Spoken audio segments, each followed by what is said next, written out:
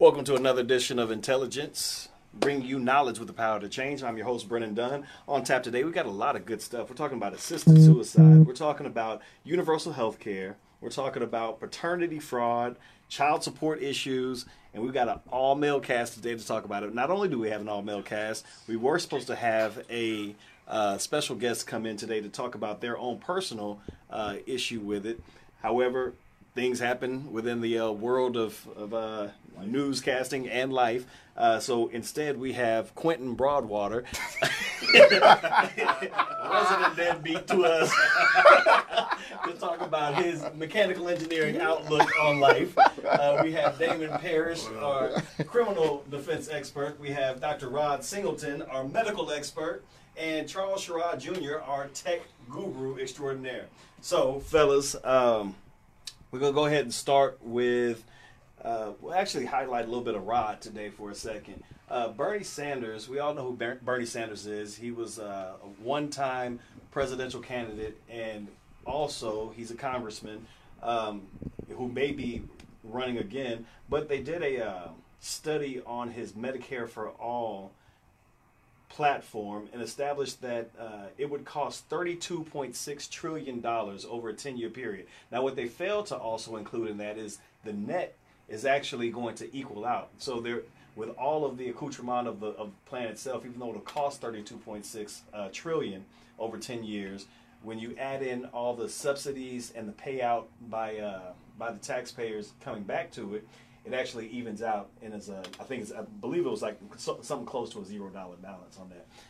The question that I have for you guys, because obviously a one payer system where it's universal health care is going to increase our tax dollars. Is it worth it?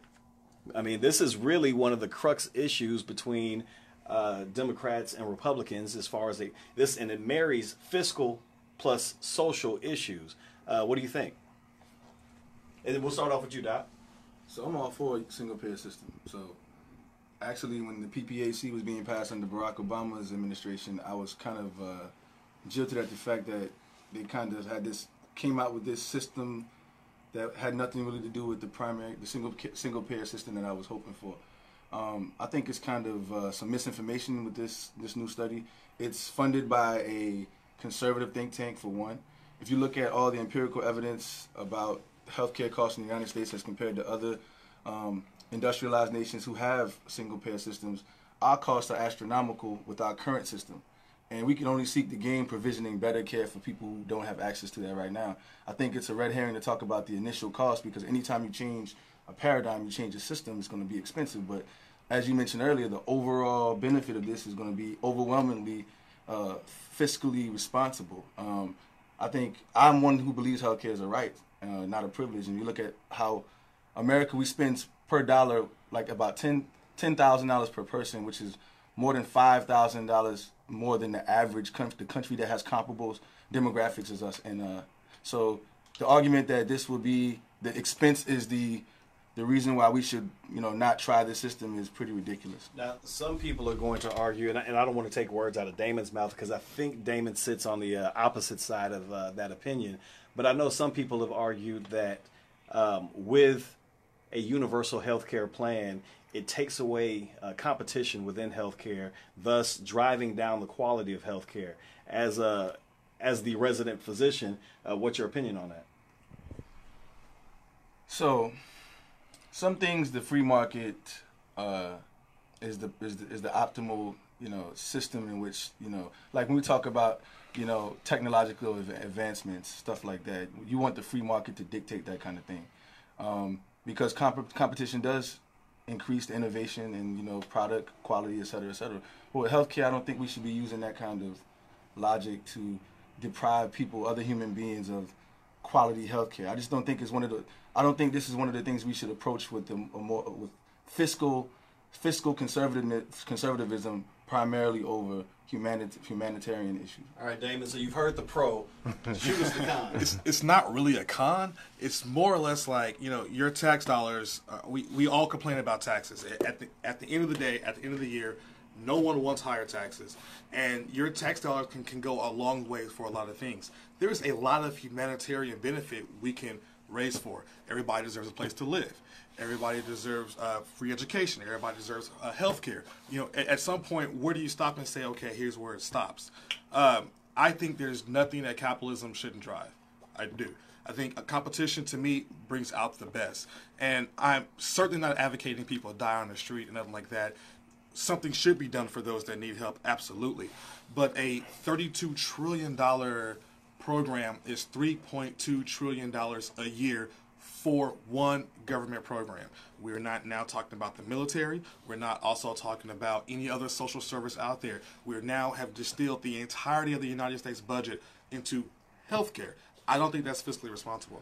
But you don't think that this is one of those issues where regardless of what kind of taxpayer you are, this is one of those few issues where it touches you no matter who you are, with the exception maybe of like a Jehovah's Witness who says that they don't want to be a part of the healthcare system.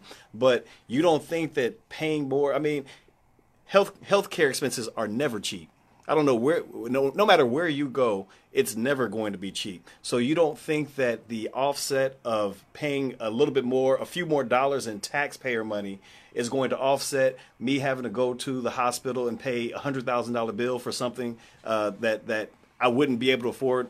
And this isn't just elective things. We're talking about necessary healthcare quality. So first, let's not trivialize how much you're going to pay in tax dollars. It's not fair to say you're going to pay just a few more dollars versus this $100,000 medical bill you're going to have. You, in one end, minimize the impact of the tax on an individual person, but maximize the benefit on the one person or the persons that will use this healthcare system to its benefit. Now, I think personally, I have no problem with you paying for what you need. I myself have not been to the hospital. I haven't had any massive surgeries. It has not affected me like that. Now, I'm not saying other people should not be denied the same right, but I haven't needed this expansive healthcare system. I might need it one day, right? But I don't need it now. Should I have to pay a large sum of money for the benefit of other people and my future self? I don't think so. That's the unique thing. That's the unique thing about healthcare, right? Unless you're clairvoyant or you possess some ability I'm not aware of, you don't know when you're going to need healthcare. You don't know. God forbid something did happen to you tomorrow, and you're not prepared to incur those costs. You're going to be in deep shit. And that's the average American who can't afford to manage those situations when they arise. Second off, the whole fiscal argument is fucking ridiculous, right? If you look at the top 10 earning CEOs in America, 3 of them are insurance company or drug company reps, on an average of like $29 million a year in earnings from their companies. When you're talking about the corporation making that kind of profit, the majority of all this cost is on the middleman anyway. It's not the provision of healthcare. It's on the insurance companies. It's on everybody in the middle. It's not the actual provision of care. So that's a red herring. What we're really talking about here is basically an industry that's about to go away or going to take a back seat once that single payer system comes into play. And that's what the real Republican, rebuffing this effort is all about. It's about the money. It's not about the initial cost. It's about who's going to get paid. Charles, what you got to say, man?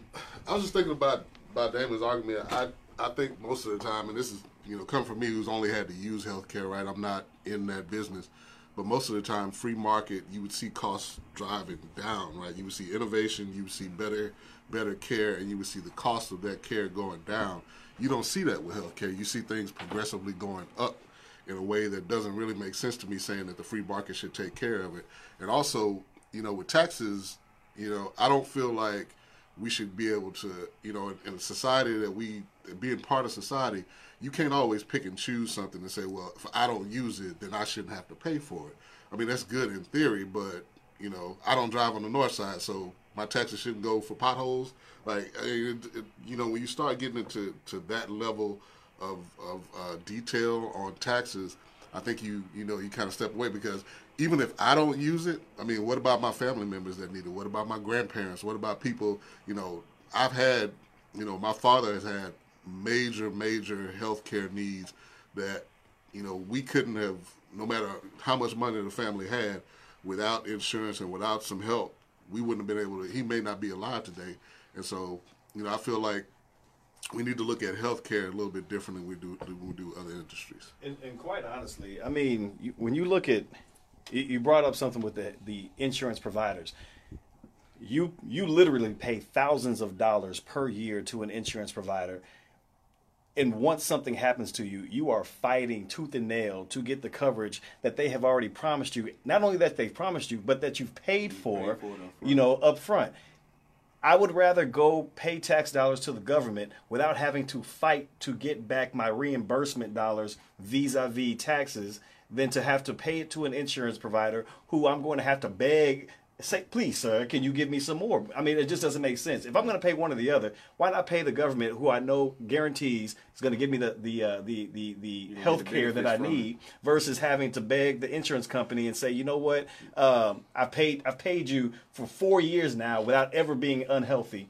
Can I please get at least half of my insurance bill paid for? I just don't get it. And you gotta realize, man, that when you say free market, man, you gotta understand the free market is for profit. So when you say it creates competition and all that, you're not really doing that, because at the end of the day, like Rod mentioned earlier, the goal is for these guys to maximize their profits, and they're going to do it at whatever cost they need to do.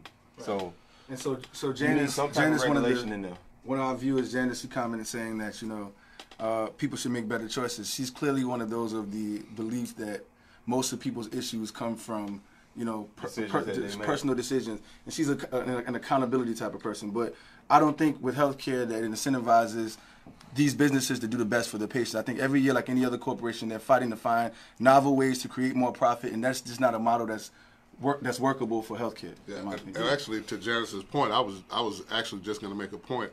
I think if we had some type of universal healthcare system, there wouldn't be such a push by these drug companies and insurance companies for certain treatments, versus trying to help people do some things that may keep them out of the hospital, right? Because we know the business, the money is not in preventing you from going in the hospital, it's from treating you once you get there. So but the problem I'm having with all y'all's arguments is that you have now in this stroke, opposite to what we usually do, you've glorified the government, and you've said now the government now has the ability to manage money properly, manage healthcare properly, and create a system that works beautiful for everybody, and that now a market-driven industry is no longer good. I get that this is driven by the need for health, and I'm not opposed to people being healthy. All right, but to now put all your faith in the government and say, hey, government's good for us, in this one instance, take all my money, because we know you're going to be responsible, and I know you're going to help me out in the front end, and I know, government, you're going to take care of me, big brother. Do what you got to do for me. We don't have an idea of what an actual universal healthcare system in America would look like, or how it would work, and it would actually be to the benefit that you say it would. We don't have that. You say you've got extrapolations from other countries, and for every one you give me that works, I give you one that doesn't. So you want to give me Europe, I give you Venezuela. You want to give me other parts of Europe, I give you Russia. They have universal healthcare system, and it all fails. Well, that system and that government. You were a genius with that comment, Damon, because you knew we were going to wrap up on this segment. So we can't, in good conscience, keep going on it. But we will be doing some blogs about that, so stay tuned for the blogs. And please, questions, comments, and concerns, so we can address those on the blog. We're going to roll over to international news. France has just banned smartphones in schools for ages 3 to 15. It's pretty interesting. I think their whole issue is children need to be focused in school, and smartphones are a deterrence to that focus in school. Is that something that the U.S. needs to be looking at, or are smartphones so inextricably intertwined within our lives that it's almost nigh on impossible to live life without it?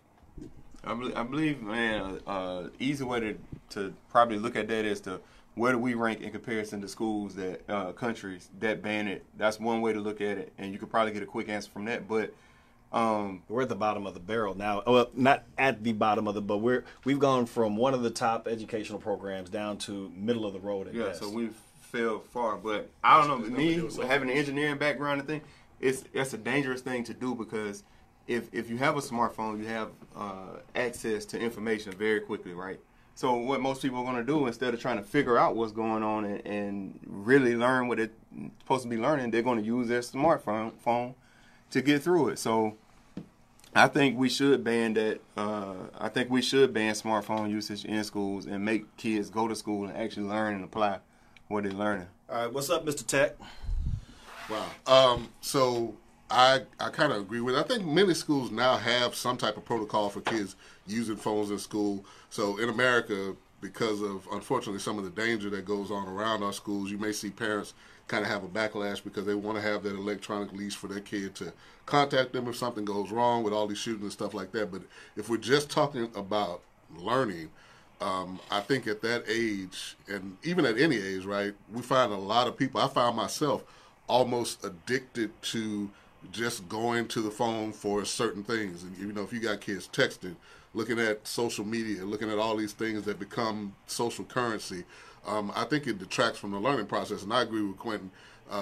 There is something to be said for having access to information. There's more to be said to being educated and learning how to think and how to process things and how to solve problems without being able to immediately go to Google and find the answer, because we got to a point where you don't need to learn anything. You don't need to know anything. You just need to know how to look something up. And that's, in my opinion, that's not a good thing. Well, you brought up a good point, and I'm gonna have Rod. You can kind of answer this with your response on it. You brought up something saying that, you know, we use tech for everything now. The way we learn, we've gone from simply writing out a math equation to using the TI instrument to now kind of almost it's instantaneous. The answers are at our fingertips. Do we really need to go backwards with technology as in terms of education, or do we actually need to utilize the technology as it's given to us and have that be our new benchmark for the next evolution of learning? Go ahead, Rod. It depends on how ubiquitous the technology that you're proposing we should adopt versus abandoning the fundamental education, right? And whether that technology is going to persist.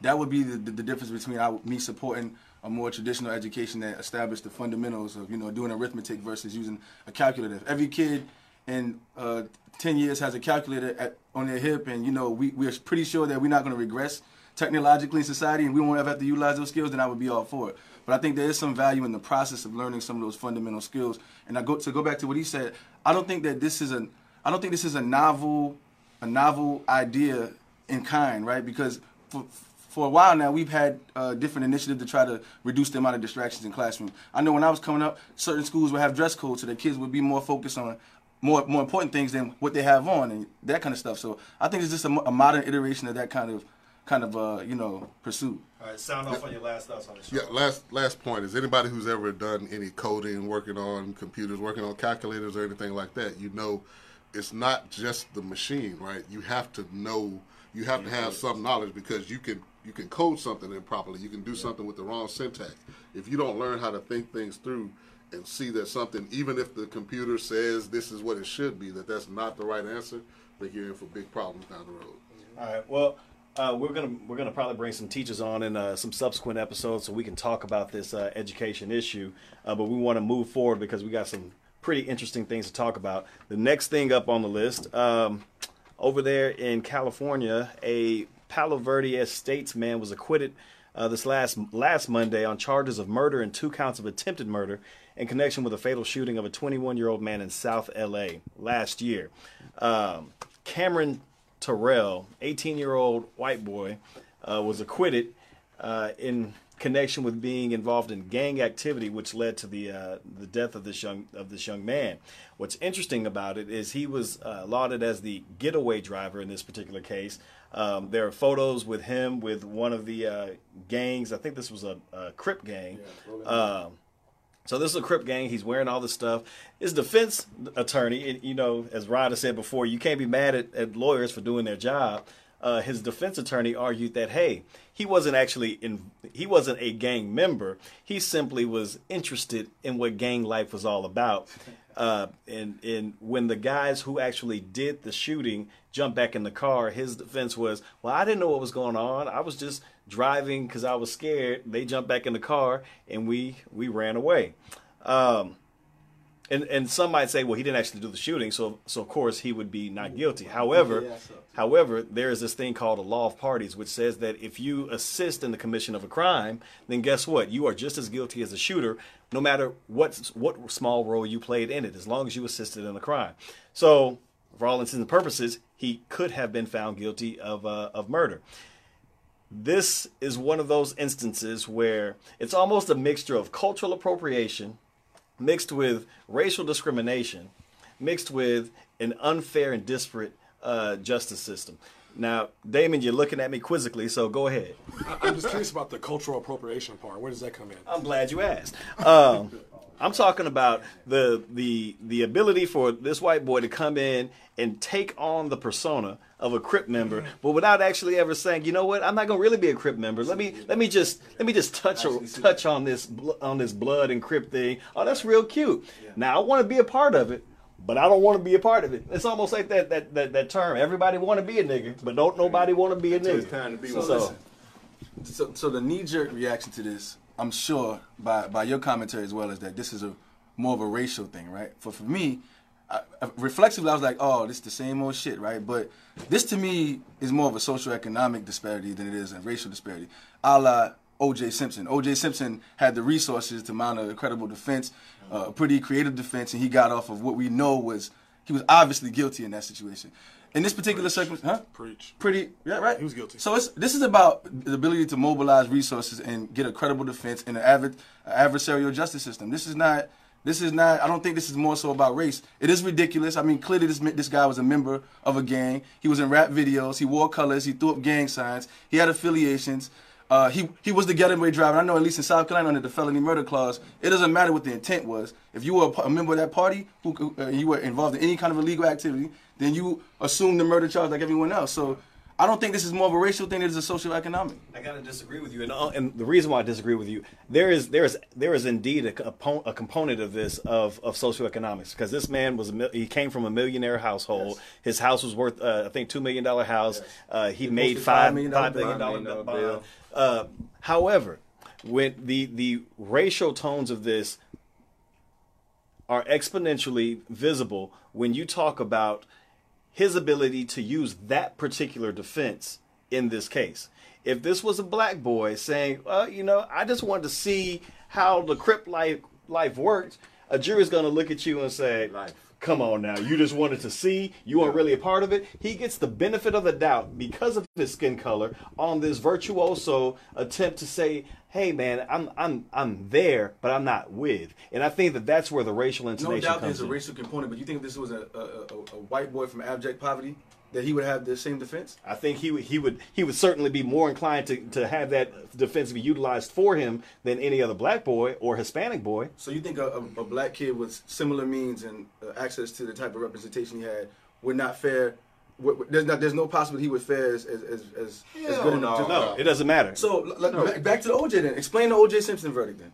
What was that based on? That was still based. OJ didn't do it. Because I mean, y'all need to start trying to sell OJ out, man. Let me say this. I do agree with you. It's not just about race in every case, and if you have access to money to have the best lawyers, that does give you a leg up. The reason I say if this was a black person or a young black man from the same type of household as this young man with the same type of means, he might be able to put on that defense. But would he be found not guilty? And it wouldn't work. To quote, the great movie A Time to Kill. Imagine if he's black. Imagine if that kid was black, because in the minds of most juries and a lot of those judges, if you say gang member, what do you think? Who do you see? Young black boy. Who do you see when you say gang member? And so who do you not see when you say gang member? Because you dress this kid up, you bring him in, you talk about the home he's from, you show his home, his family, where he's from, and then you say, there's no possible way that this is a gang member, and the people will believe you, because when you say gang member, that's not who they see. You're going to be guilty by association just because you black. If me and you leave right here, right now, and I go down the street and I bust somebody in the head with a brick and you with me, you going go down with me just because you with me. Y'all preaching to the choir. As a lawyer, I'll say the failure in this is not in society, but in my opinion, the prosecutors. Because you're right. They may have had a burden to overcome with the fact that that this young man pretended to be what he actually was, which was in a gang. But that was their burden. And they should have stepped up and showed to him. They should have showed the juries who this man really is, and that he may have once lived in Bel Air, but now he perpetrates to being someplace else where he's in the gang, in the Crip, and whatnot.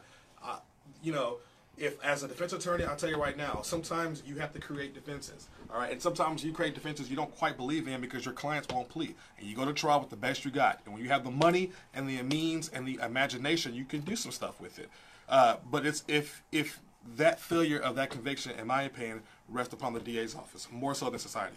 All right, well, we're about to get into the more interesting stuff of the night, the things that probably our Facebook users have been waiting on and was going to probably take us a good long amount of time to discuss. We'll start with a combination of the guest that was supposed to be here, Mr. Cornejo. I think that's how you say it. Cornejo. Gabriel Cornejo. This was a guy who was ordered by the court to pay almost $65,000 in arrears in child support. What happened in this case was got jiggy with a girl. 16 years later, she comes back and says, hey, you know what? You got a baby by me, and you need to pay up. He's like, well, damn. She goes in, gets a default judgment against him for arrears. $65,000 worth of arrears given in a default judgment, which means that he never filed an answer. He never actually defended himself in this suit. We fast forward. He takes a DNA test. Lo and behold, it's actually not his baby. So he's now fighting the system to not have to pay those arrears back. A lot of people are up in arms about that because and he ended up actually walking from Houston to Austin in protest of the Texas child support laws in this manner. And it's sad, Damon, that we have to adhere to a law that is ostensibly says, even if it's not your child, once there is an order put in place for you to pay, you got to pay, regardless of anything else. Yeah. So the Texas child support laws are, in my opinion, extremely toxic. There are aspects of it that make sense, and it's one of those arguments that people have that, take care of your children. How can you fight with that? Kind of like universal health care. Take care of your children, right? I see what you did. not even close to the same thing. But very much. But it creates a situation where you have this young man, or maybe he's an old man now, that was put in a situation that's not fair. But what I want to mention on him is that he could have avoided that. So the process of what happened was he got served and did not respond. He got served with paperwork that said, come to court, you were being sued for child support. Now, you don't just get a default. Somebody just doesn't walk down to court and default you. You have to get served. You get a time period to answer. And if you don't answer, pop goes your default. Now, I understand that he did not. It was actually sent to an address that he didn't, that he no longer lived at. However, it's sent to his last known address, meaning the address he had on his driver's license or his government paperwork that said, I live here, it was sent there. There's a reason why they do that, because you're telling everybody in the world, this is where I live. I know it sucks being sued. I'm a lawyer. I've sued people. I've seen their responses. Update your address. At some point, there is personal responsibility here. Make sure your affairs are ordered. Had he gotten proper service, meaning had his correct address, he would have went to court. He would have said, that ain't my baby, got his DNA test, and he would have avoided the quagmire he's in right now. Yeah, that's all nice and cool. I mean, no, but there's still a matter of the practical wrongness of this particular type of law, where no matter what it is, it's only wrong because he defaulted. No, it's still a wrong. It's still an erroneous law. You're telling me that if you're talking about a guy who doesn't have a child, that's not his child, but he still has to pay arrears on a child. I mean, this is egregious. Had he followed his service, he wouldn't have got the order in the first place. That's all I'm saying. It is toxic. It is wrong. But I'm not going to sit here and say this man is without any at all fault. He played a part in this by allowing this default to happen. But when laws cease to work to the ends of its legislative intent, which is to care for a child, which you have a responsibility to care for, it's a moot point to say that he didn't follow legal procedures after they've established that it's not his child, and now he's beholden to arrears from a technicality. That is the consummate technicality. Like, I mean, come on, I see what you're arguing from a lawyer standpoint, from a procedural standpoint, but from a moral standpoint. And we know, like, morality gets conflated with legality, right? Right. So in this particular case, it's not morally right for this man to be paying arrears for a child that he did not father. Regardless of what I'm mistake saying, he I made. agree. That's toxic part. I agree with that. What I'm saying is he bears responsibility. I'm not going to make this Granted, man yes. not But if that absolve him of responsibility, does that responsibility of his deserve that? Of course not. It's not commensurate with the oversight, though. It never is, though. Like, whether you pay $0 or $1 million for something that's not your responsibility, it's never fair. Yeah, but I'm saying let's not make this man out to be an angel. Let's take the next step, because let's go back to the law, right? When he did take steps, when he got his DNA test to prove that he wasn't that child's father, he was still caught up in the system. Like, there should be some remedy quickly. There should be some remedy quickly in that case. Like, there is nothing that should take that long to try and figure out and say, not even to stop it or pause it, but to say, well, too bad. You should have answered that. You should have answered at the appointed time. Like that's idiotic to me. That's crazy. All right, well, we're about to get even more in depth in this child support issue. I feel like all these avid watchers right now about to really blow up as we have this part of the discussion. Recently, your boy Blake Griffin, basketball player extraordinaire, was just in the news. Originally, it was reported that his the mother of his two children, Cameron Bryn, was given an allocation of $258,000 a month in child support, which would have equated to $3 million a year, which would have equated to about 9% of his total income. However, that story has been retracted. Its actually accurate amount is $32,000 a month for those children, which comes out to roughly about $285,000 a year. On top of that, Miss Bryn already had a child from football player Matt Leinart. He's a quarterback in the NFL, and that totaled, I think it was $15,000 a month. So she's getting roughly about $47,000 per month in child support for 3 children from 2 fathers. There's been a lot of discussion back and forth about yay or nay to that kind of payment for a child. Many of the women on this issue have said, hey, look, you should have known better. You got to pay what you owe. And on top of that, that's just a drop in the bucket in terms of monetary value when he's making $20-some-odd million a year. What's a couple $100,000, or in the case where it would have been originally, as we originally thought, what's $3 million when that's only 9% of your income? And Rod, you actually talked about this and you mirrored something that was in my thoughts. So because you said it first, I'll let you go ahead and speak on it because I don't want you arguing me down, telling me how I stole your thunder. So go ahead. Because you do that. Get him right. So everyone who knows me knows I feel strongly about this situation. I think the child support system as currently constituted is a racket. I think it's a government kickback scheme. I think it needs to be abrogated and completely changed. The system needs to be completely changed. If it's a racket, who benefits from it? So the state gets so brought up by one of my new Nomad friends. I can't remember his name, but I went and fact checked Kevin Plow. Kevin put me on some real useful information. I went back and checked the Department of Child Support Enforcement website on the federal level. It shows data about how much money the states earn as revenue based on fees they take from child support payments. Texas being probably the biggest profiteer in the 60s of millions a year. So there's incentive to maintain this system, albeit very draconian and outmoded and outdated, into place because there are people who are benefiting like anything else in capitalism. Now, I'll say this. This debate always starts off with red herrings, right?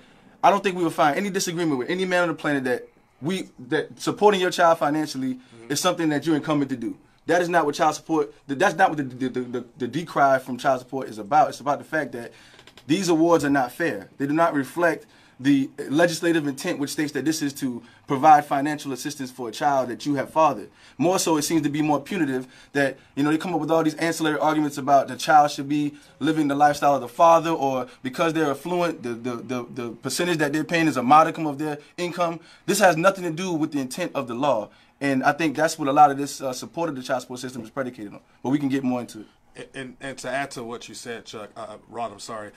In Texas, the money comes in not in the child support payments, but the EMISTA payments, the arrears, because those get taxed at 6% per annual interest a year, and all that interest goes to the state.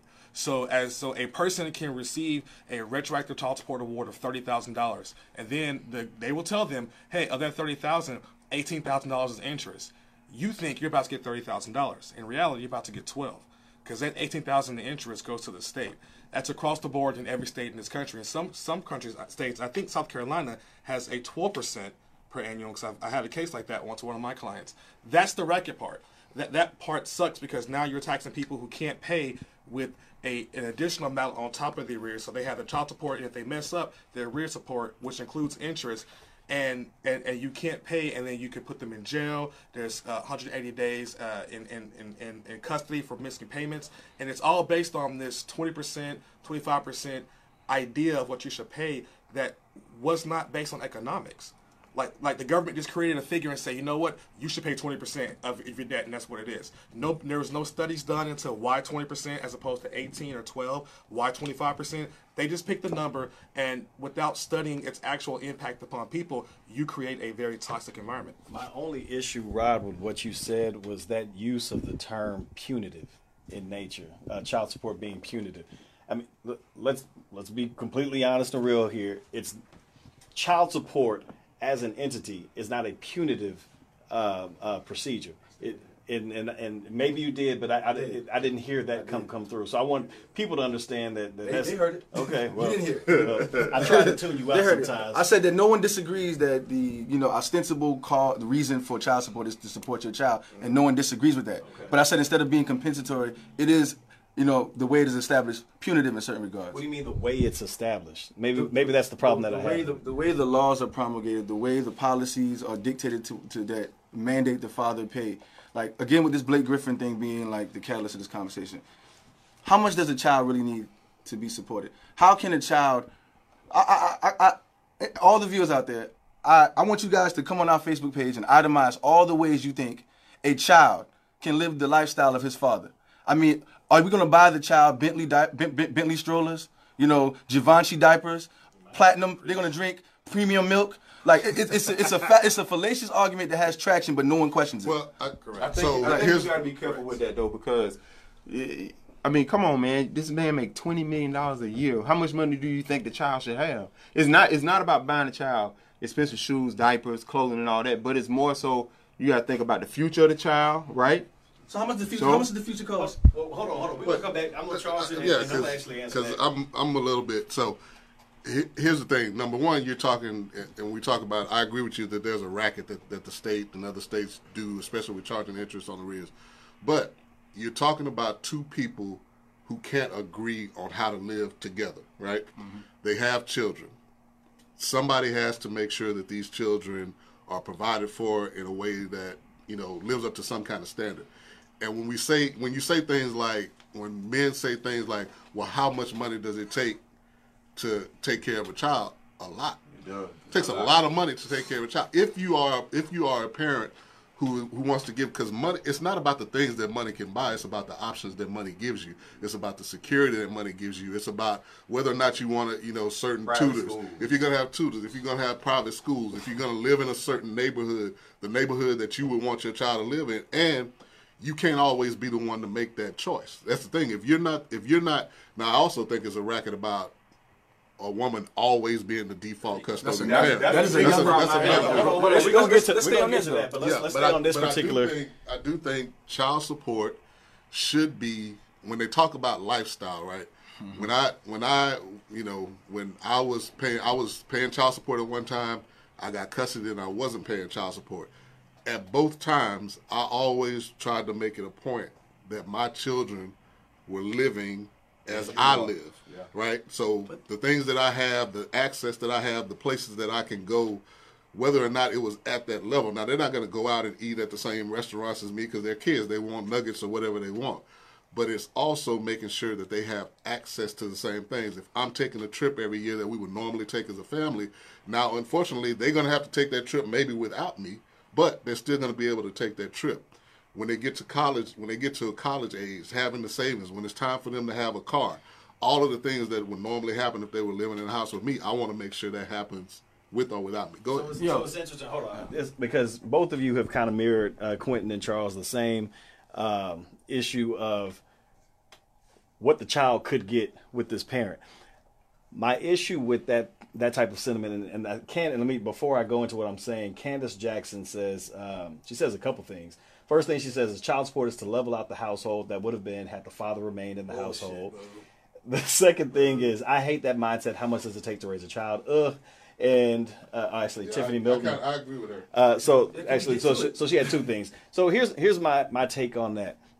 First of all, child support is actually for the support of the child. It's not to make sure that you had the same lifestyle that you would have had with that particular parent. But Because otherwise, hold on, you can't separate the two, Brent. hold on. You actually can't, because what that presupposes is that your child is entitled to your money, and your child is never legally entitled to your money because you have the legal legal ability to write your child out of your will, which means that you have the legal ability at any point in that child's life, once you have left this world, to give your child absolutely nothing. And on top of that, you as the parent have the ability to decide and have the discretion to decide what your child gets while they live with you. So if I'm the father or the mother in the situation, you can't presuppose how I would have raised my child simply because that child is no longer living in my household. Because when you talk about certain things, I mean, this is, first of all, let's put this in the vacuum of Blake Griffin.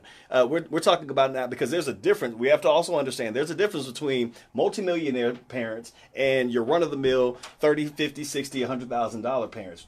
So there's a whole different playing field. But when you talk about the Blake Griffins of the world, $32,000 for 2 children. So let's divide that, $16,000 per child. First, let's think about this first. This is a baby. This isn't a child that needs to go to private school right now. This isn't a child that has to go run track, go play soccer, has to go do all the things that a 13, 14, a 16-year-old would do. So you minimize the amount of actual support that's needed from that child, because at this point, they need a titty and a roof. And maybe some diapers if you don't want it naked. But here's the thing. This is the thing that people do. That's not for you to decide if you're not. Neither for a judge either. But here it is. Because I've been the non-custodial parent and I've been the custodial parent. And when I was the custodial parent, it was not for somebody else to decide what things my children had access to, what things I wanted to give them, how I wanted to take the money that I was given. You're half of that child, because you got to remember there's another parent that's engaged in that. There's agreements to be made, but again, to my very first point, when you take two people who can't even agree how they're going to live together, they're not going to agree, because you have, now, all of us are probably reasonable people those of us who have kids, we give the world for our kids. We're not going to spoil them. We're not going to do things in a different way. But there are some people who say, and I know a lot of them who say, once I leave that house, y'all got to figure it out.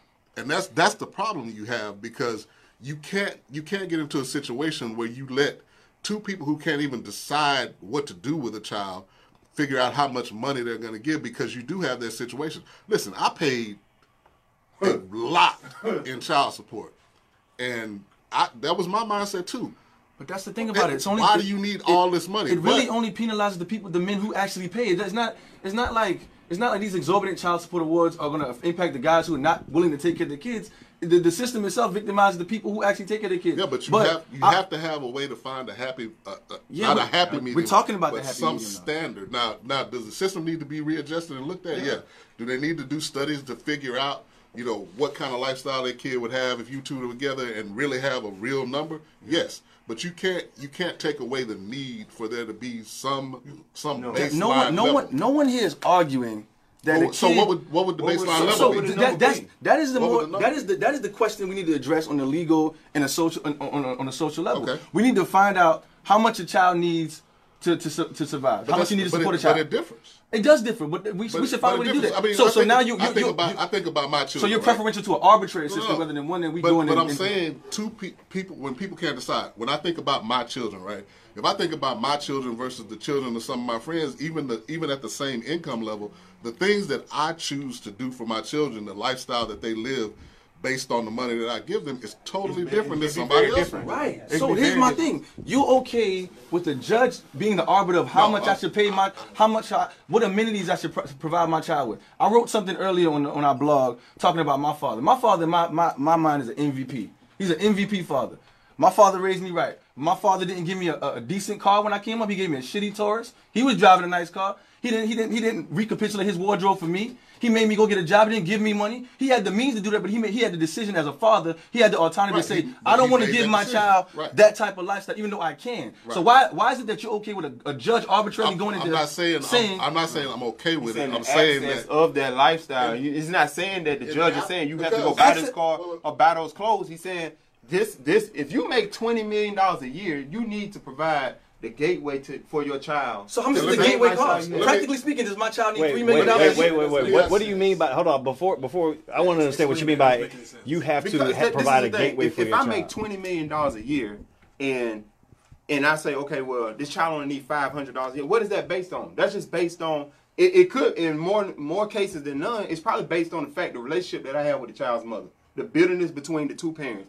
Because if I make $20 million a year, there's no way you could sit here and say, as a loving father or somebody who wants to pave the future for your child, that you can only get them $500. So you can say that money's not going to my child, but it's supporting the lifestyle of your failed relationship partner. It Yeah, does. but That's what you here's- can say. but That's the here's- thing. You let- won't. But let me say this, because lawyers in the room tell me this, right?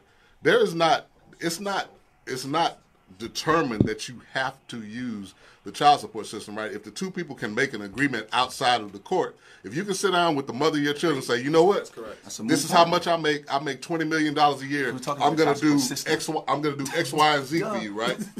You two adults can sit down and make an agreement that has nothing to do with the courts. Am I correct in saying that? You're right. But am I correct in saying Yes, that? you're right. And the reason that you have these situations is because exactly what I say. Two agree people on can't it. sit down because the person who has Control the most money wants to control the situation, and the other person they're not going to use true. the child to That try to is- control that the is not situation. true. Here's part of the I problem, think though. Brendan said it right, and I agree completely. I raised you want to give your kids the best, but you don't have to provide a gateway to this opportune lifestyle that $20 million buy. You take care of your kids, and if you love if you love your kids, you will give them the best. There is no question about that. And if you take care of your kids, regardless of the situation, you would give it your best. Now, I do believe you should take care of your children. I am not advocating not taking care of your kids. But there has to be a better, sensible approach. And by saying kids deserve things, that's creating a situation that's... Before we wrap up, I just want to say one thing. That's why there has to be a dispassionate third party helping to make these decisions, because just the four of us who are pretty much, we got very similar backgrounds and similar ideas. We can't even decide between us what would be a proper level to give your kid. If we all made $20 million a year, how Rod would raise his child, and I would raise my child, and Damon would raise his child would be completely different. I'm saying I would give Hold on. I think part of the problem is the actual term child support.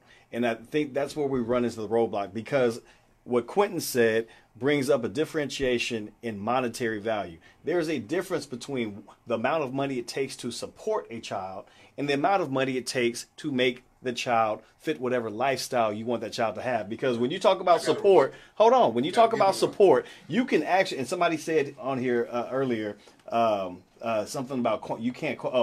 Jonae Paris said you can't arbitrarily quantify how much a child costs. You can't arbitrarily do it, but you can actually monetize the cost, the bare bones cost of what it takes to what it takes to actually fund a child. There are diapers. There are tangible things that are needed monetarily in order to support a child, versus what you're talking about, which is out of the love of my heart, how much do I want to give to my child's future? How much of my income wants to be there to support the lifestyle? There's a difference between support and lifestyle. And what child support means is how much money should it take to actually make sure that that child can function healthily in society, versus what we're all talking about, which is how much should a person give to their child based off of their income, because this is the child that is the progeny of their fruits of labor.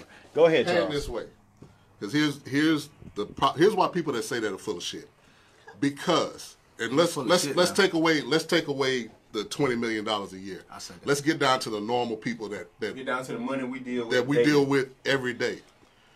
When people say, "Oh, you only need so much to support a child," if you ain't never been in a house broke with a kid, where you're not doing well, where your mental stability is not right because you don't have the money to do the things that to provide for that child in a way that you feel like that child should have, when your house is not right, when your car is not right, when you're working two jobs, when you're doing, when you hustling on the side to make sure that they can do all that extracurricular Objection, activity. emotional And appeal. all of that stuff has something to do with the way your child is raised, because that goes to the health and welfare of your child.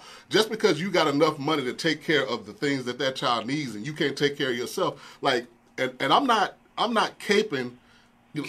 Like I said, I went and got custody of my children because some things that I felt that are personal, but I had to do that because I felt that the lifestyle that they needed to be living was with me. So I'm not saying that, I'm not caping for the woman. I'm saying anybody who's a custodial parent, if you've ever been in a situation where you didn't have enough, but you had enough just to take care of the kids, but not your own mental health, that affects your children too. Don't think it doesn't just because you say, oh, well, they have enough to get lunch this week. That's bullshit. So Candace Battle asked the question, which actually piggybacks into our next part of this discussion, which is, can we start promoting joint custody? Would that take care of this child support issue? The answer would be yes, because a true 50-50 split would equate to no child support being done, because the child goes 50%. Child support is predicated on how much time is spent with each parent. Anytime it's more than 50%, if it's 51 to 49, you get child support in that case. If it's 50-50, generally speaking, you have a even split of time, which means that there's no one parent who has more of a financial responsibility, in theory, for that child. Now, That's not true, because I said in theory, which is terms of visitation versus support. But the question that Candace has brings us into the thought process and the ideology of the deadbeat dad. Deadbeat dads being, and I hate that it's only coined for fathers, but I guess in truth, men are more likely to be the deadbeat than the woman. So we have to accept and own that truth as men in this society. That it may not apply to every man.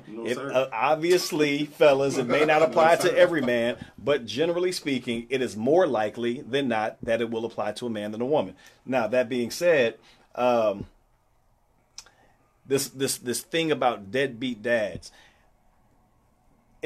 I think there's only been 2 times. I used to wonder, how does one become a dad? Like, how do you get to the point where you don't want to be around your own child, or you have nothing to do with your own child? I come from a family where my father was not around. And I always wondered, man, how does one get there? And I think I finally saw it in one of my friends growing up, where I knew both parents. I knew mom and dad. We were all the same age. They ended up getting pregnant together. Mom ended up taking care of the child while dad kind of just slid back on responsibility. That embittered mom. She became frustrated, and it became a cycle of activity where she was trying to get him to take up the financial responsibility. He didn't want it. And as a part of that, not wanting the financial responsibility, he starts to edge away from his actual interaction with the child. I think that deadbeat dads come from 2 different scenarios. The first scenario being the man or woman who does not want to accept financial responsibility in the manner that has been set forth, and so they equate money with visibility. If I'm not paying, if I don't want to pay, then I really have not invested in this child, so I really don't want to be around the child. The second part of that is, or the iteration of that is when a parent uses a child as a weapon and a tool, either just out of pure animosity towards the person, or as a tool to get the money that they were supposed to get in child support. And when that parent starts to use that child, the parent who has the visitation rights or custody rights to the child starts to use that weaponry of the child, the other parent is then turned off and says, look, it's not worth fighting you over to try to see my own child. So they lose interest in the fight itself, which means that the only person that suffers is the child because of the weaponry, because of the child being weaponized. What are your thoughts, fellas? I say on this right here, man, like Charles mentioned earlier when we were talking, I don't think the child support has to be there, man. The child support has to be there. I don't believe the deadbeat dad theory as strong as we make it to believe, because financially, yes. If you're not taking care of your kids financially, then yes, you are a deadbeat parent. And we need to stop saying deadbeat dad, because just because somebody's in the house with a child doesn't mean that they're not a deadbeat parent themselves. It's more than financial responsibility, man. But you just said financial. I'm saying that's a component of it, Rod. I'm not saying that's the only thing. That's a component of it. Let's make you clarify what you said, because you on one hand said if you're not paying, then you're a deadbeat parent, and then you turn around and say finance is not the only thing. So you kind of, can you clarify? I'm saying that's a component of it. There's a full circle to raising a child, man. Yeah. There's time, there's emotional I get that, but input that's into not what you that, said. and there's finances in there. So we can't just, anytime you hear deadbeat parent, what people are referring to is the fact that there's finances absent from somebody coming into the house. Not always. I know people who refer to a deadbeat father because of a presence as well. Yeah. But they are provided. That is, but what is the number one reason that people call somebody Anecdotally, deadbeat it is parent? about financial support, but I want Exactly. you, but what you said, you kind of contradicted yourself. I just wanted you to be clear on that. I'm not arguing with the premise of what you I said. didn't contradict myself. It is a component of the entire piece of the pie. It's a component of it. So, but anyway, man, we got to stop focusing so much on that and focus on how do we get to that, because I feel like the number one problem is how people get awarded custody of kids. Man, if you want to buy a house, man, you got to give them your social security, you got to give them everything. A card. It's so easy to go get custody of a child. Just go to the courts and complain. You go through a What? quick. true. Oh, It is. objection. It is harder to get a house than it is to get custody of a damn child. You said- wait, wait, if you're harder? a woman. If you're a woman. Now, a man goes through hell. Oh, I You thought should have said, you should have you said should've that. led with Yeah, that, you- son. Sir, it don't matter if I lay with it or not. That is the truth. What is the reason why First we of all, all who are you yelling misunderstood you? at? No, you're not listening. We You're all not listening. misunderstood. Listen to what I'm saying. You're getting real breasty It is right so about now. easy. It is so. Think about it like this. If it was a 50% chance that you're going to win or lose, how many women do you think would run to the courts and say, "I want custody of this child"? But because it's a 90-something% chance, it's easy for you to go into a courtroom and say, "I don't want to be with this man no more. I want to put him on child support." And you're talking about Well, specifically so- the woman, right? Okay. When we're talking about the ease of getting The a ease child, of getting we're talking a about child specifically. and putting somebody on child support and having that system and having somebody put into the system. Let me address. Hold on. Let's be fair. Quitting to answer your question there. That ease you talk about is usually because that custodial parent has had the child Is it? by themselves. I'm No, not it's saying not. every stretch of the imagination. No, but it's by not. themselves. If you're in a situation where your child has lived with one parent the entirety of it, or if you're in a marriage That's not and true, Damon. one party leaves, I've lived it myself as a child, and I've lived it and gone through when it. I did family law, this is what I saw. I can only speak anecdotally of my life. But what as about- well as what my about practice. all Hold of on. the Hold on, divorces Brennan, that hold on are now. part of that? So I'm not. I will agree with you. There's a bias in the courts towards women. Absolutely, nobody can deny that. Definitely a bias, but I don't think that to say that is that they run there for that reason you gave. Probably because they want their child as much as you do. I think the benefit of it all, or the way to fix it all, is just to make it a pure 50-50. Which, Brendan, you were wrong on the child support. It would offset. Even in a pure 50-50, you take both parents' child support amounts, subtract it, and whoever still has a balance, pays that balance. That's not true That's at all. exactly true. Courts will say courts they will, will offset it, Brendan. I've done it also. and I've done it too. We both done We it. gotta So let me do. Let's do. I just want to. Jenna Manning has a comment. She says from a couple of minutes back, if the custodial parent is the breadwinner, does it make it okay for the non-custodial parent to pay less? So, in my opinion, Jenna, in my personal case, it was okay. I never asked for child support at all. Once I became the custodial parent, I took care of everything. Even though my children's mother did, whatever she wanted to do personally, I didn't ask for child support. So I think it's up to that parent. But for me, it was about something other than money. the answer is it's a default to whoever has the majority custody. Default, they receive the child support. It doesn't matter if the other person makes less or more, because the presumption is Well, the I'm sorry, person. I never filed. Well, I'm just answering that question. The presumption is wherever the child lives, the person who has custodial possession of that child is using more resources to fund that child's living expenses. So the non-custodial parent has to then partake in that, regardless of how much money they make. Hey, And it's a bias, of course, that for some reason men almost never ask for child support when they get custody. I've seen wonder it before. why. They almost never ask. Because you know you ain't gonna get it. And well, so 'Cause I don't so- care. No. in Whoever Texas, you the will get it. custodial parent is, you automatically by No, law. yes, I'm saying, on but- procedure you would get it, but No, you have the same rights as anybody else. I'm saying just for some reason, when men win custody of kids, we don't ask for child support. I don't know if it's a toxic. Well, let's toxic talk. masculinity But thing. y'all haven't answered the question of weaponizing children in this whole deadbeat phenomenon in terms of where the deadbeat exists I'm in trying life. to answer your question. There's another entity that you've neglected. There's also a phenomenon of that guy who believes that his woman and his child are a package deal. I've seen this phenomenon play out many a times where I'm from. The guy will be a A1 father when he is with that woman, but when that woman doesn't want to, reciprocate his feelings for her, then he penalizes the child by not being present. And this will be the same guy who goes and has another relationship with a woman who has 4 kids that are not his and be like the MVP father. That is also contributory. That still doesn't answer the question. Answer the You just question. added No, you said another- reasons why people are deadbeat. Well, I said to speak on, but I hear what you're saying. Okay. I don't disagree Okay, with so anything that you okay. to said, answer your but y'all question, didn't Brennan, actually. I don't think anybody's for weaponizing children, although we see it. And I think an example of that would be paying $16,000 or $30,000 for an infant in child support. Woo! Bring it on That back, boy. Weaponizes kids, and it's a disincentive to the whole process. I don't Now, think I that's think what you I- can just bringing it all back. You can do a sliding scale on child support. You can do economics attribute because a baby doesn't need $30,000, but maybe a college kid does. So you can adjust your sliding scale to make it make more sense in actual sense.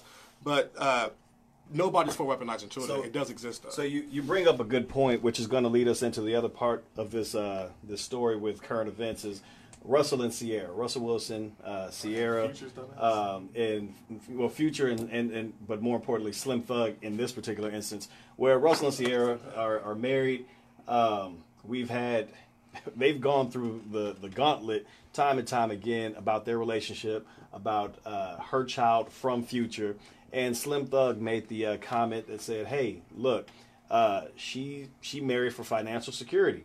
You know, this cat makes $40 million, or his net worth is $40 million. Her net worth is $20 million. So there could be an argument that $20 million isn't enough to have your own personal financial security. I think Slim Thug, at least as recorded on the internet, has $2 million net worth. So it's, you know, you might want to say, how dare you little man, speak on this when you don't even reach our level. But that's neither here nor there. Money worship, though. But the question then becomes, you know, this whole idea of financial security, as it pertains to one, the deadbeat father, and two, the entity of child support, where women are searching for a child payday. And I think that, you know, the financial security is that part of it where, and people are going to say you need to wrap up, you don't be done with that, blah blah blah blah blah. But as Damon said, when we talk about weaponizing child support, are certain people using child support as a means of income in lieu of all the other types of income? Question. Yeah, absolutely. Yeah, absolutely. Yes. But What? let's Is the sky let's go back. appearing blue? I mean, Let's go back to Slim for a minute because I want to let's be clear about some other things he said. So on top of saying that it was a financial move, right? The reason he said it had to be financial is because he said you can't go from being with a cool That's dude. not her type of dude. You can't be going from a cool Street dude to a who corny dude. apparently Future is the cool dude to him to being with swear. what He he said calls. rappers. He didn't say necessarily cool. He said Listen. street people. hold up. And he called her current husband corny. Right. So Which I I think agree. that's the thing he was looking at. So he was like, well, if you're going with this corny dude, then it's got to be the money. But he also said financial security. Why do you agree Russell Wilson's corny? No, listen, because he is corny. But that's There's another. nothing about that That man has that's nothing to do with the fact. Would you say that if he was in here? And nothing Listen, about that I'm man not, is listen, corny. I ain't never met a dude I wouldn't scrabble with. So that's not the. What you're willing to do is what's going to happen. And then I'm gonna Willing to do an outcome is And two then I'm different gonna, things. and I'm gonna sue him if he And watch that's me. you gonna sue him, but he corny. What is corny about Russell Wilson? The man, Listen, he, man, he that's- earned his keep. this is He's beside- a quarterback this is on the by the football way, man. field. He gets hit all the damn time. A higher threshold than anybody in this room, probably than Slim Thug, as far as pain. So everybody who plays football is the alpha male. No, but he is an alpha male. How do you know? But because he's You in the a- fan club, He then? is a quarterback. He led his team. We're running Let me away make with my a red point. herring. Let me make my point. Okay, Let's Let me focus. make my point because y'all cut me off from Make making your my point, point. right? All right. So I'm gonna go ahead and take the L on this because I know this is not a debate that's gonna be won in a public forum. You're already taking This L's is on here. This is of course, because I bet that's predominantly female viewership too. Focus, Ryan. But Hold listen, on, Make your point. listen. There's certain things Slim is touching on here. I disagree with the whole financial stability argument, but there's some things he's touching on that I kind of see where he's coming from. We actually touched on this in previous debates. There's some things that Russell Wilson does. I see. You know, it's almost like my female friends, they come to me about a lot of their personal problems in their relationships. And I'm a good visionary for them. And I'm good at doing that because I can see the way men move different from them. I perceive things they don't perceive. And there's some things I can perceive in how Russell Wilson moves that he's speaking on. He's just not articulating it well. I disagree with the financial part. But there are some things, the ilk of man she has dated up until this point, it's consistently not been Russell Wilson. It's also consistently been in the rap game. In musicians. So now she left musicians and found somebody who is everything she wants. And the man is tough. He's a leader. He takes care of not only his child with Sierra, Tough and but athletic are not Sierra's child. synonymous. But you're correct. But he has mental toughness. He wasn't drafted as a starter. He was a third rounder and fought his way from. I don't need his resume. I got that. Okay. I know it. So he I know worked it. his We way know up. that. I mean, you can't call So, him. let me- Corny is let me say superficial, this. though. It's not. I'm not Let me saying say- it's Everybody let me- can't let me argue say at the same this. time. Go Let me ahead, say Charles. this. Here's the thing, and I say this about celebrities all the time. We don't know these people. Exactly. We know, They might be a straight especially throw. Either way, though. especially when you're the face of a NFL franchise. We know what you have to do and say to maintain that kind of position. We don't know these people. We don't know. And another thing is, Slim Thug or any man talking about what a woman finds attractive is usually wrong as hell. And I'm not saying he's hater. I like Slim, and I most of the stuff he says, I'm like, he's usually, he's pretty good dude. But I'm saying, most of the time, when you start really talking to women about what they find attractive, because a lot of us, men, I know probably 99% of men will never date a woman who they don't initially find attractive, like physically attractive. A woman might say, he was this changed my perception about him. This made me love him. It's so many different things that man could have done to make that woman fall in love. We have no clue. So I think it's probably, and that's probably why women so many times we need to be quiet about that, because we don't understand what their mind. When a woman is looking for a husband and what a man looks for in a wife, two very different things. And I also think that Rod, vis-a-vis Slim Thug, presents a false premise, which is going to lead to a faulty conclusion in terms of you presuppose that for her, the switch from a type of man to a different type of man has to do with either monetary or whatever. It could simply be she's learned that she doesn't want well, to deal with what not she's even dealing with. not even growth, but the fact that maybe I've dated the same type of person so many times. I need to obviously change. it didn't work out. The 6 times with Bow Wow, with Future, with whomever else, it didn't work out. Maybe I need a different type of dude. It has nothing, and that has nothing to do with the financial stability at all. It's simply a matter of. I rejected that. It's simply a matter of, I've had a certain every one of us have had a type, and every one of us has said, you know what, that type doesn't necessarily fall into what's going to be most productive for my life. Yep. And in this particular instance, it is what it is. And Tiffany Milton made a good point. She said, corny is relative. I don't understand. We have this thing about, in my opinion, anytime a good man is seen as, I can sound like what the fuck ever, but it is what it is. Anytime you have a good dude that's sitting out here doing what you talk about, the Nick Cannons of the world, you talking about the Wayne Bradys of the world. These are successful black men who don't fit the regular mold of hardcore this or whatever. These are cats who are out there doing their own thing, making lots of money doing it, but they don't have that same type of regular black persona that you want. You call them corny for what they do. There's nothing corny substantively about Russell Wilson. He is a premier. I mean, if you would shut up, I would be done. But this is a premier football player in a championship-winning football team as the starting quarterback, making multi-million dollars. Not anywhere in that resume can you call this cat corny. So Taking hits can like I rebut now? You've been doing it all day, just being a butt. Go ahead. So it's funny, right? It's ironic that you're using terms like fallacious premise, right?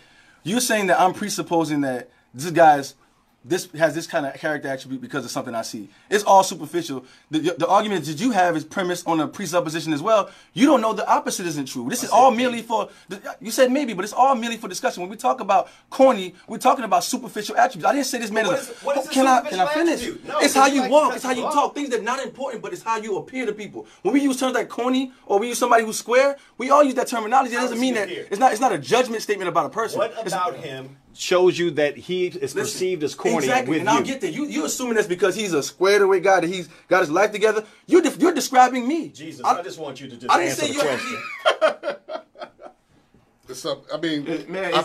I think it's all in the way you look at things.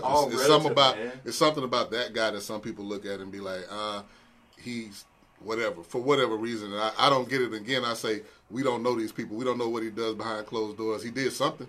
But you called him corny. What exactly is corny about him? That's all. Listen, going back to our conversation we had about Russell Wilson in the baby picture that we talked about a few episodes back, I said he was corny for that, not because he has his shit together.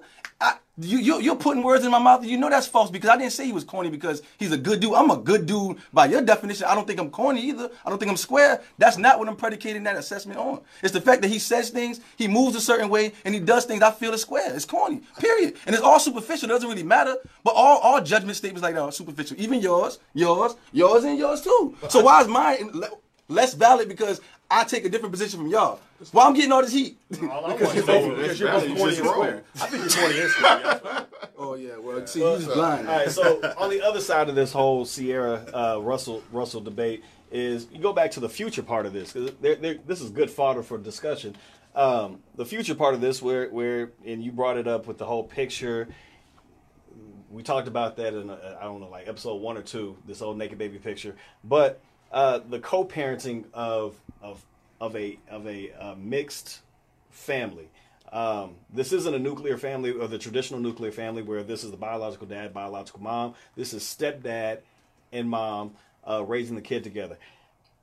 How hard is it? And some of you, I know Charles in particular, has been in a relationship where he has had to intermingle children that weren't yours within the family unit. How hard is it to co-parent as a step parent with that natural born other parent?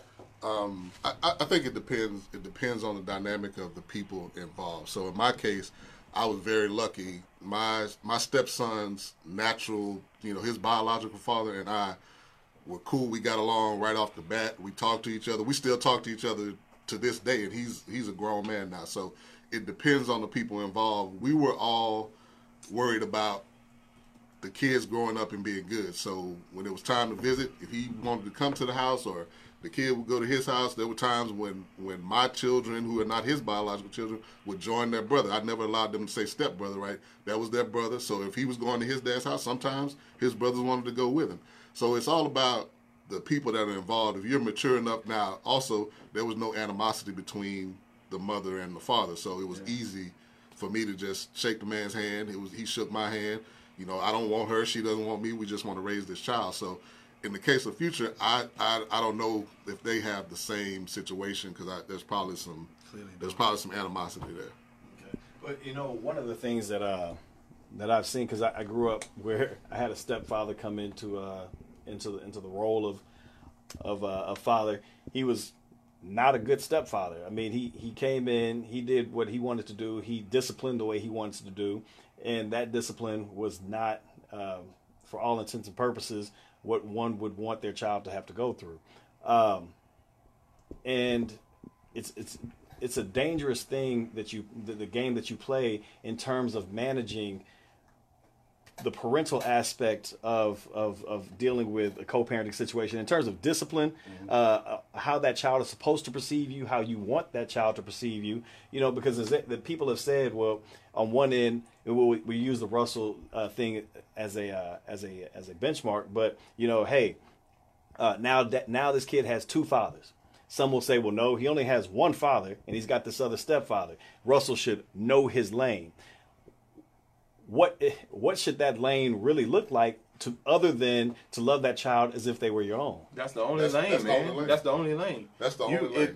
If I'm a father, so I have a son and I deal with this, right? So the only way you're going to prevent your child being in a situation that you don't want to, if you go get your child and you spend time with them too. But that's the thing. He's in that man's house. So the only thing you can hope for is that Sierra has done a good job of evaluating him in the relationship, the type of father figure he's going to be, and hope the best for that situation. Try to develop a relationship with that man and talk about your principles versus his principles and try to get aligned as best as possible. But there's nothing you're going to be able to do about that but stay involved in your child's life. Do you find that it's a struggle to not be threatened by another man that comes in and plays that role? I mean, how hard is it, if you heard your kid say, oh, that's also daddy. He's been around this cat for 5 years now. He calls another man daddy. I know a lot of moms say, I'm the only mama. Is that the saying that holds true? I mean, men have a certain sense of ownership of something, and we have more pride than women because we have a lot more ego to contend with. I don't think so. For me, I feel like I do my job as a father. I support my son in all ways. So if he's around somebody else that much time, naturally, he's going to build that bond with the other man, right? So I don't think you should be prideful about that. I think you should embrace that. I think you should embrace that and explain what the situation is. Me and his mom didn't work out, so she's not going to stay single forever.